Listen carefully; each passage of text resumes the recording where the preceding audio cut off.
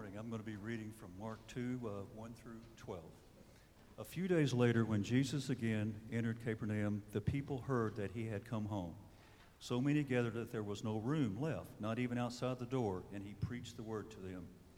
Some men came, bringing to him a paralytic carried by the four of them.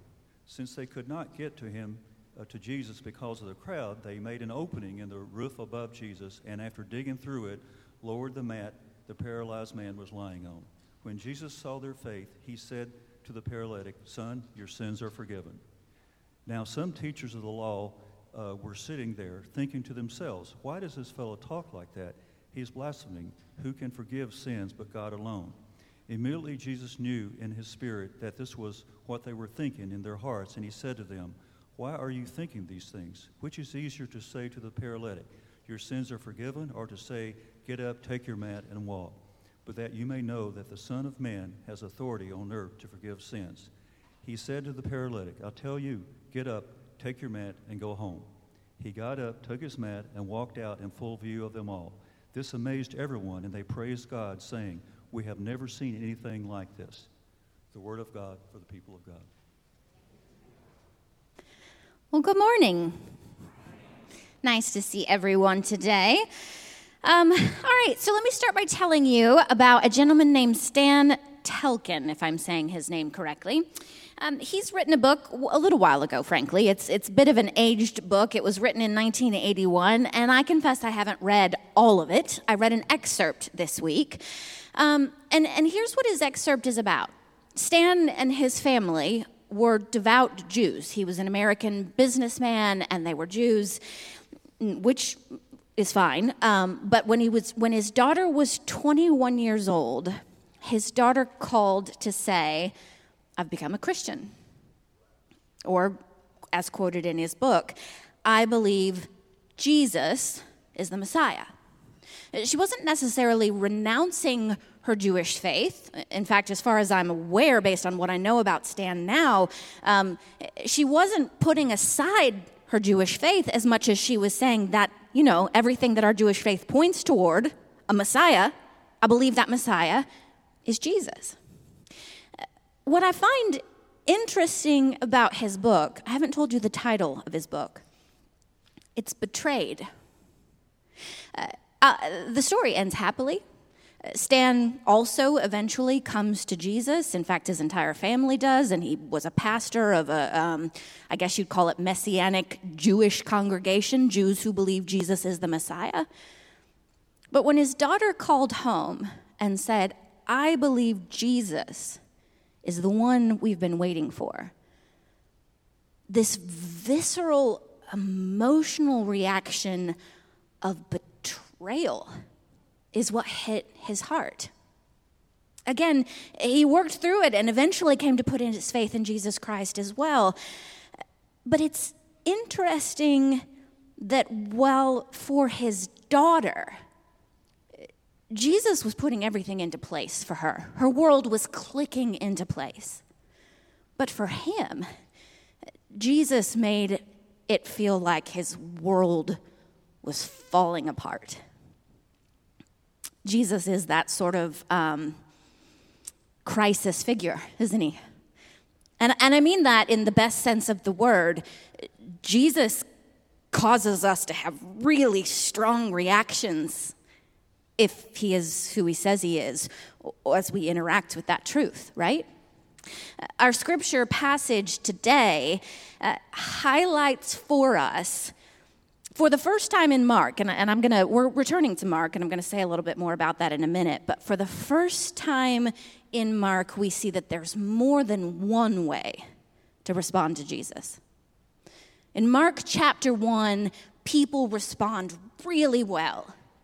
And then in Mark chapter 2, we see there's another way to respond that is basically equally as fervent, but in the completely opposite direction. So, With that said, let me go ahead and remind us what it is we've been doing and why it is in the world we are sort of slow walking through the Gospel of Mark. I'm not sure how many sermons I've preached so far, maybe 8, and we only made it through chapter 1. So this is going to take a while. Don't worry, we'll take breaks. There are things like Advent that we'll celebrate, or we did celebrate, Lent. Okay, we'll mix it up a little. But we are picking up where we left off right before Advent in the fall. And now we're to Mark chapter 2. If you'll remember, since it's been so long, I want to refresh us a little bit. If you'll remember, we started slow walking through Mark after a retreat that I went to in Yellowstone.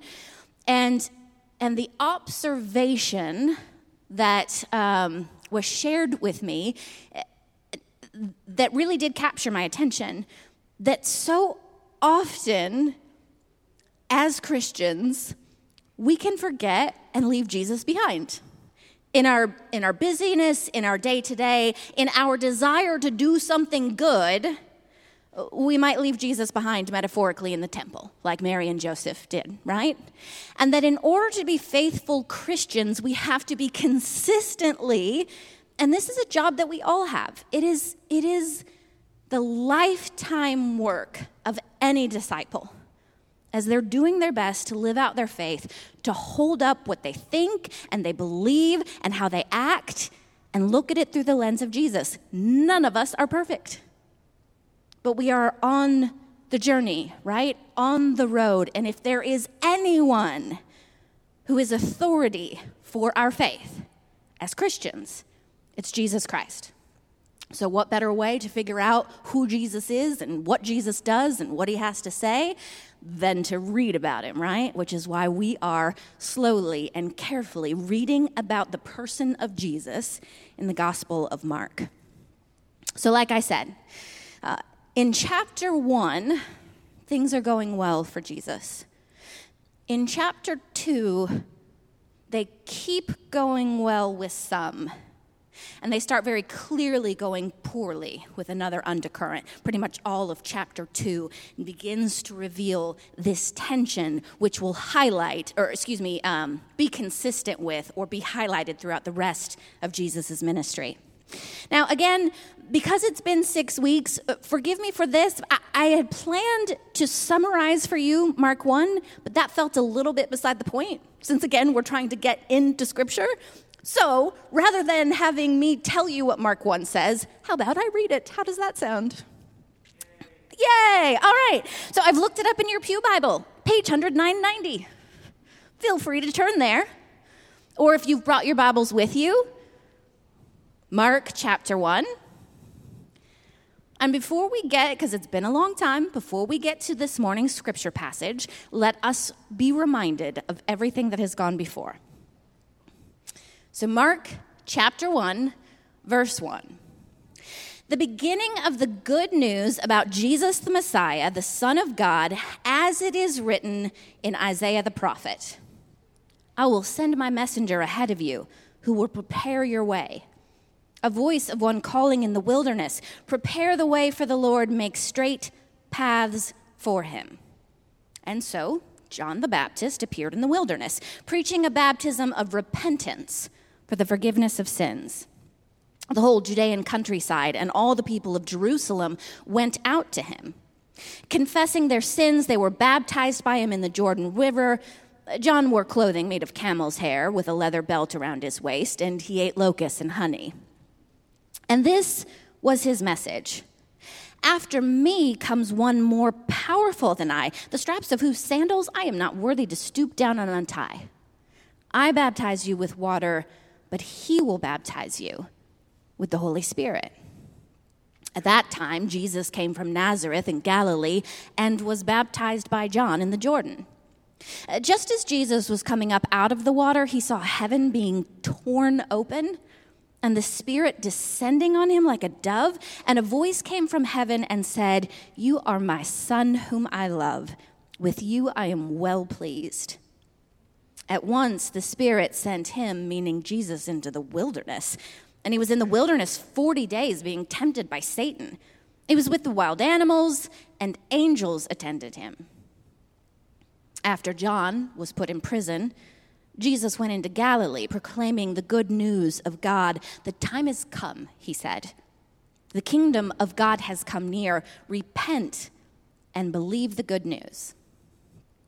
As Jesus walked beside the Sea of Galilee, he saw Simon and his brother Andrew casting a net into the lake, for they were fishermen. "Come, follow me," Jesus said, "and I'll send you out to fish for people." At once they left their nets and followed him.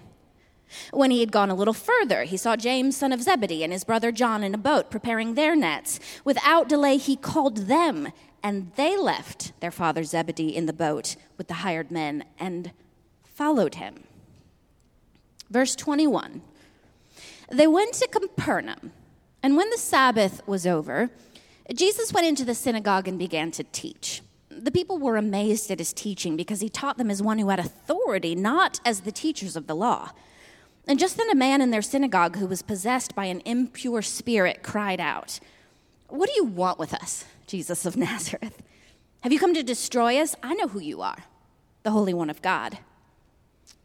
"Be quiet," Jesus said sternly. "Come out of him." And the impure spirit shook the man violently and came out of him with a shriek. The people were all so amazed that they asked each other, "What is this? A new teaching and with authority. He even gives orders to impure spirits and they obey him." Now news about him spread quickly over the whole region of Galilee. 29. As soon as they left the synagogue, they went with James and John to the home of Simon and Andrew. Simon's mother-in-law was in bed with a fever, and they immediately told Jesus about her. So he went to her, took her hand, and helped her up. The fever left her, and she began to wait on him. That evening after sunset, the people brought to Jesus all the sick and demon-possessed. The whole town gathered at the door. And Jesus healed many who had various diseases. He also drove out many demons, but he would not let the demons speak because they knew who he was. Verse 35. Very early in the morning, while it was still dark, Jesus got up and left the house and went off to a solitary place where he prayed. Simon and his companions went to look for him, and when they found him, they exclaimed, "Everyone is looking for you." And Jesus replied, "Let us go somewhere else, to the nearby villages, so I can preach there also. That is why I have come." So he traveled throughout Galilee, preaching in their synagogues and driving out demons. A man with leprosy came to him and begged him on his knees, "If you are willing, you can make me clean." And Jesus was indignant. He reached out his hand and touched the man. "I am willing," he said, "be clean." And immediately the leprosy left him and he was cleansed.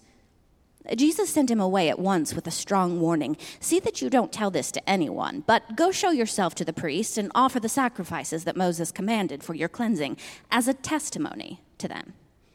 Instead, he went out and began to talk freely, spreading the news. As a result, Jesus could no longer enter a town openly, but stayed outside in lonely places. Yet the people still came to him from everywhere. This is the word of God for the people of God.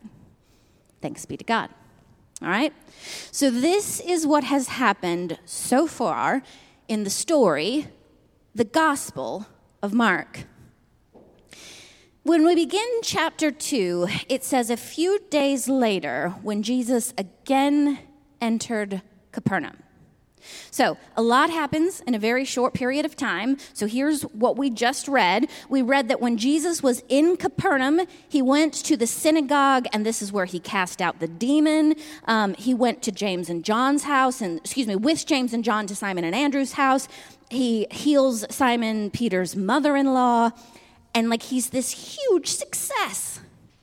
And the disciples are like, they want an encore. They're clapping for you. Let's head on back. And Jesus says, I got other people to talk to.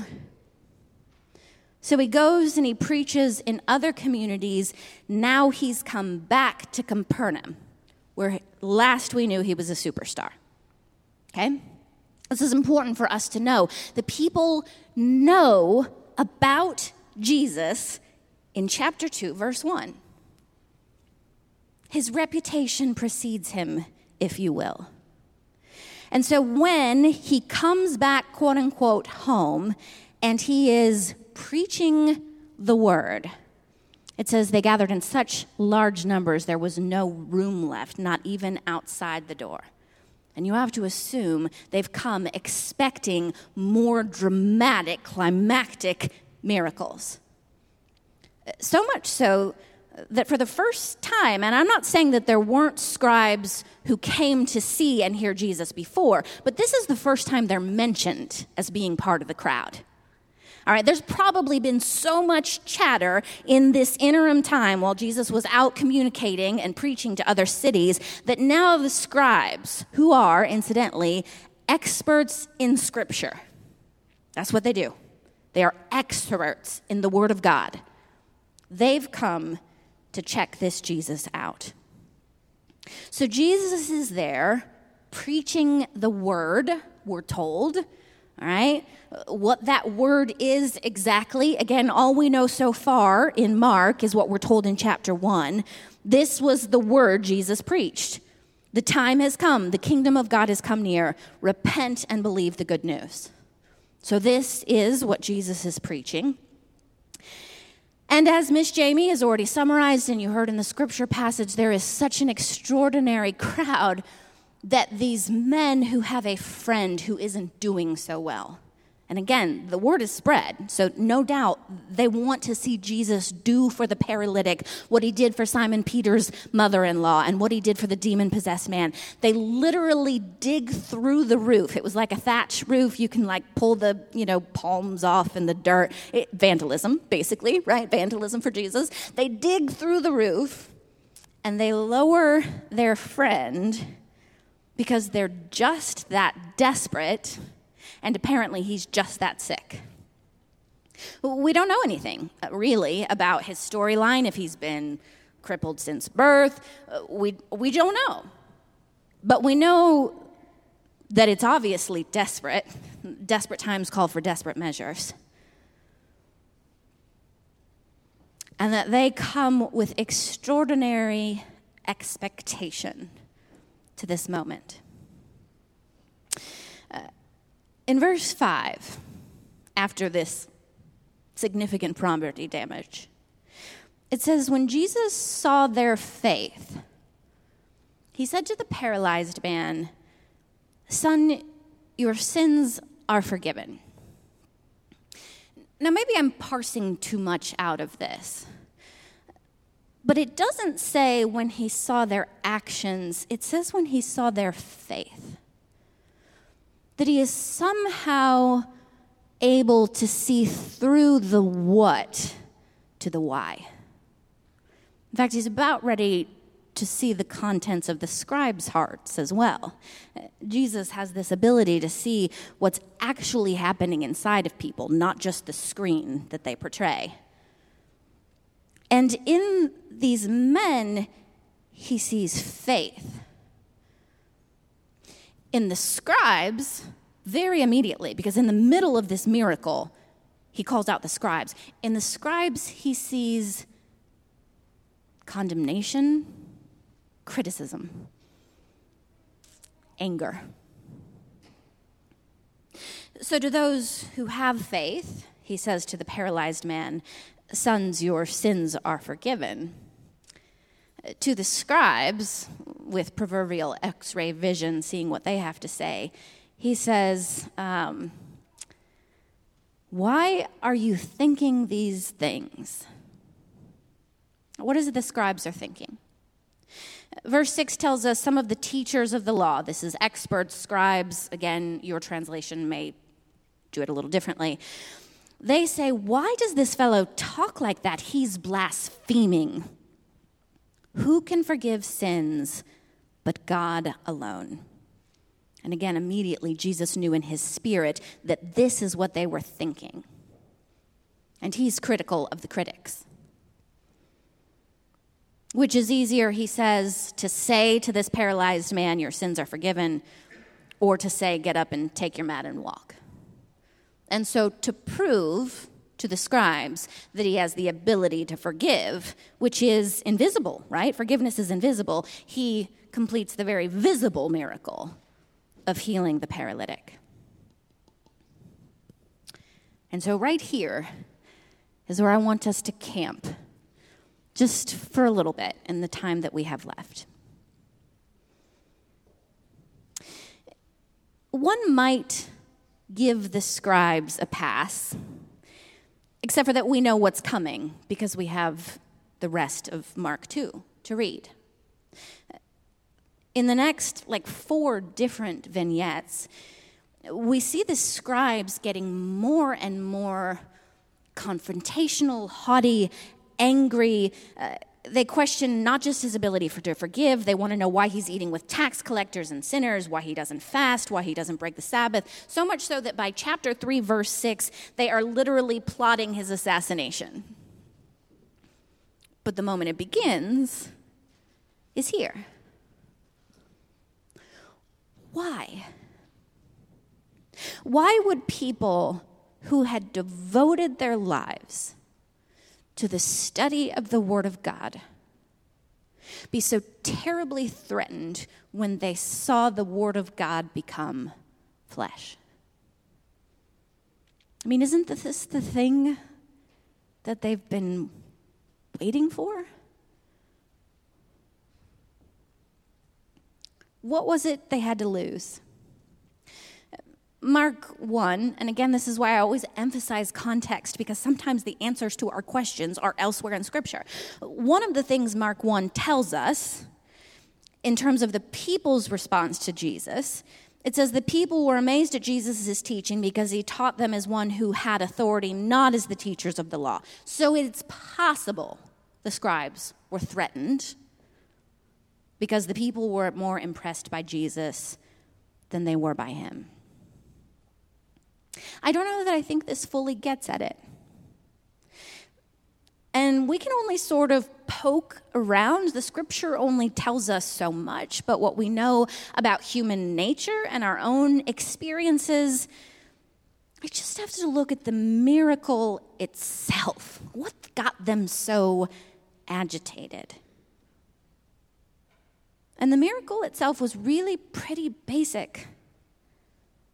A man was forgiven, and he was healed. I can see why they wanted to, have their pitchforks ready, right? A man was forgiven, and he was made whole, which ought to have been what they were looking for, again, as experts in the Scripture.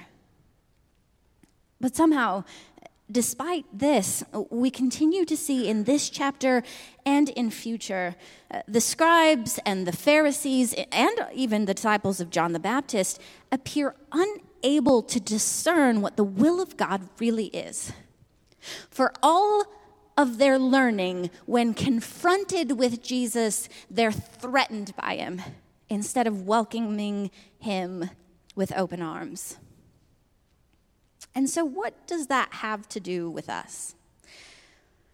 Well, this is without a doubt, Stacy's making a right turn or a pivot or whatever. Without a doubt, this is Stacy now pontificating my best thoughts based on Scripture. But again, this brings me back to why it is we're studying Mark in the first place, is that I just believe we really have to hold things up to Jesus. So when I was in Nashville, this is a bit of a rabbit chase, but I'll bring us back. I pulled what I would call a Stacy, and I definitely interrupted someone at a restaurant and asked to take my picture with him. It was not a country music star. Any ideas what a nerdy Christian like me might want to do? Take a picture with a denominational leader. Yes, I am that cool, okay? We were in Nashville, the head of Baptist Life, and there was a denominational leader there who, we've been in a lot of conversations here recently about denominational stuff that we've talked about, and you can ask me later and I'll be sure to tell you who he is, but Luke will tell you, I got so nervous and I wanted to take my picture with him because I admired his commitment to following Jesus. I was nervous to introduce myself because when I said, hi, my name is Stacy, and it's hard to miss I'm a female, and I'm a pastor, I knew he wouldn't like that. So we don't have all the things in common. But he's a man I've watched over the past several years maintain an integrity that we don't always see. There have been lots of things for which he's been criticized, one of which, to me, is the most mind-boggling, is his advocacy for the victims of sexual abuse. Why would that be? Why would Christians throw stones at you for that, right? And so he's just, even though he and I don't agree on all the things, he has kept the faith and made obedience to Jesus central, even when, and again, this is Stacy's metaphor, the scribes around him just got themselves all in a flurry. He wasn't protecting the institution, he was protecting the victims, and the people in the institution, they don't like that, right? So I had my picture made with him, which is nerdy. A week ago, I found him on a list. How much time do I have to pontificate?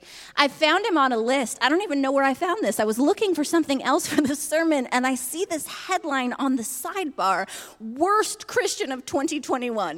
And I thought to myself, why does that headline exist? That headline should not exist. And I click on it. My denominational leader is right there. As well as a Bible study leader that I know many of you all happen to love. Here's what this... Here was the opening of this article, Worst Christian of 2021. On the surface, this is a direct quote. This seems like a foolish or even pharisaical question. I'm like, yep, okay, I'm with you there. The fact of the matter is that there are none worthy to stand righteous before God except his perfect Son, the Lord Jesus Christ. Every believer struggles with sin every day and will continue to do so until the Lord returns and raises us anew in glory. None of us are really better than another, yet we can still fairly ask and answer, who is the worst Christian of 2021? What? Did you hear the record scratch? He just named all the things that were true about Jesus, and then pivoted and did the exact opposite in his name. Right? Because he, and this isn't about him. I'm intentionally not, you can Google it if you want to make sure I'm not making it up. I'm not interested in dragging him as an individual. But I guess I would say, what is up with that? Again, what has brought us to this whole series is how do we embody the antithesis of Jesus in his name? And how do we avoid that? The only way I know to do it is to keep going back to Jesus. Now, understanding and discerning are, again, works of a lifetime. And in the same way, you shouldn't listen to any other human and accept his or her best understanding of Jesus. You shouldn't listen to me and accept my best understanding of Jesus. But it is the journey we should be on together, right? Together, we study the scriptures and we listen to Jesus and not the scribes. I think this is probably, I have to guess this is a task for every generation. The issues are just different every time. But it is the work of people who follow Jesus to follow him and not let anything else, I guess, become prime or primary. All of that to say, here's what we see from Jesus. And this is just a suggestion for how we might go about discerning, which is work, and no one human, including me, possesses all of the truth. Jesus' ministry leads to repentance. In fact, his language is repent, and that means reorientation. Turn to Jesus. That's the whole basis of this scripture, this series, right? Is that you reorient around Jesus. And it also results in people who become more fully alive in the way that God intends. What we see among the scribes is an inability to forgive, an inability to heal, and finally, a lack of compassion for those who are suffering. Maybe that's a place to start. As we try to determine what does it mean to truly follow Jesus, let's take just a moment to look at healing and forgiveness and redemption. Does that bring our hearts joy? Or does it make us mad? Again, it's the work of a lifetime. But the question is, when Jesus is Jesus, because Jesus will do whatever Jesus wants to do, who or what will we see? Our Savior or a threat? All right, let's go to God in prayer. God, I do ask that you help me and all of us to see you more clearly.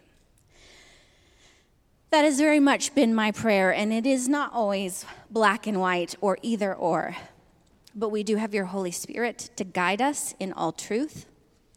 And so, God, I ask you to guide us in your truth as we, in fear and trembling, seeing in a mirror darkly, again, our minds are not your minds. Your ways are beyond our ways. And so this is an imperfect walk that we walk together.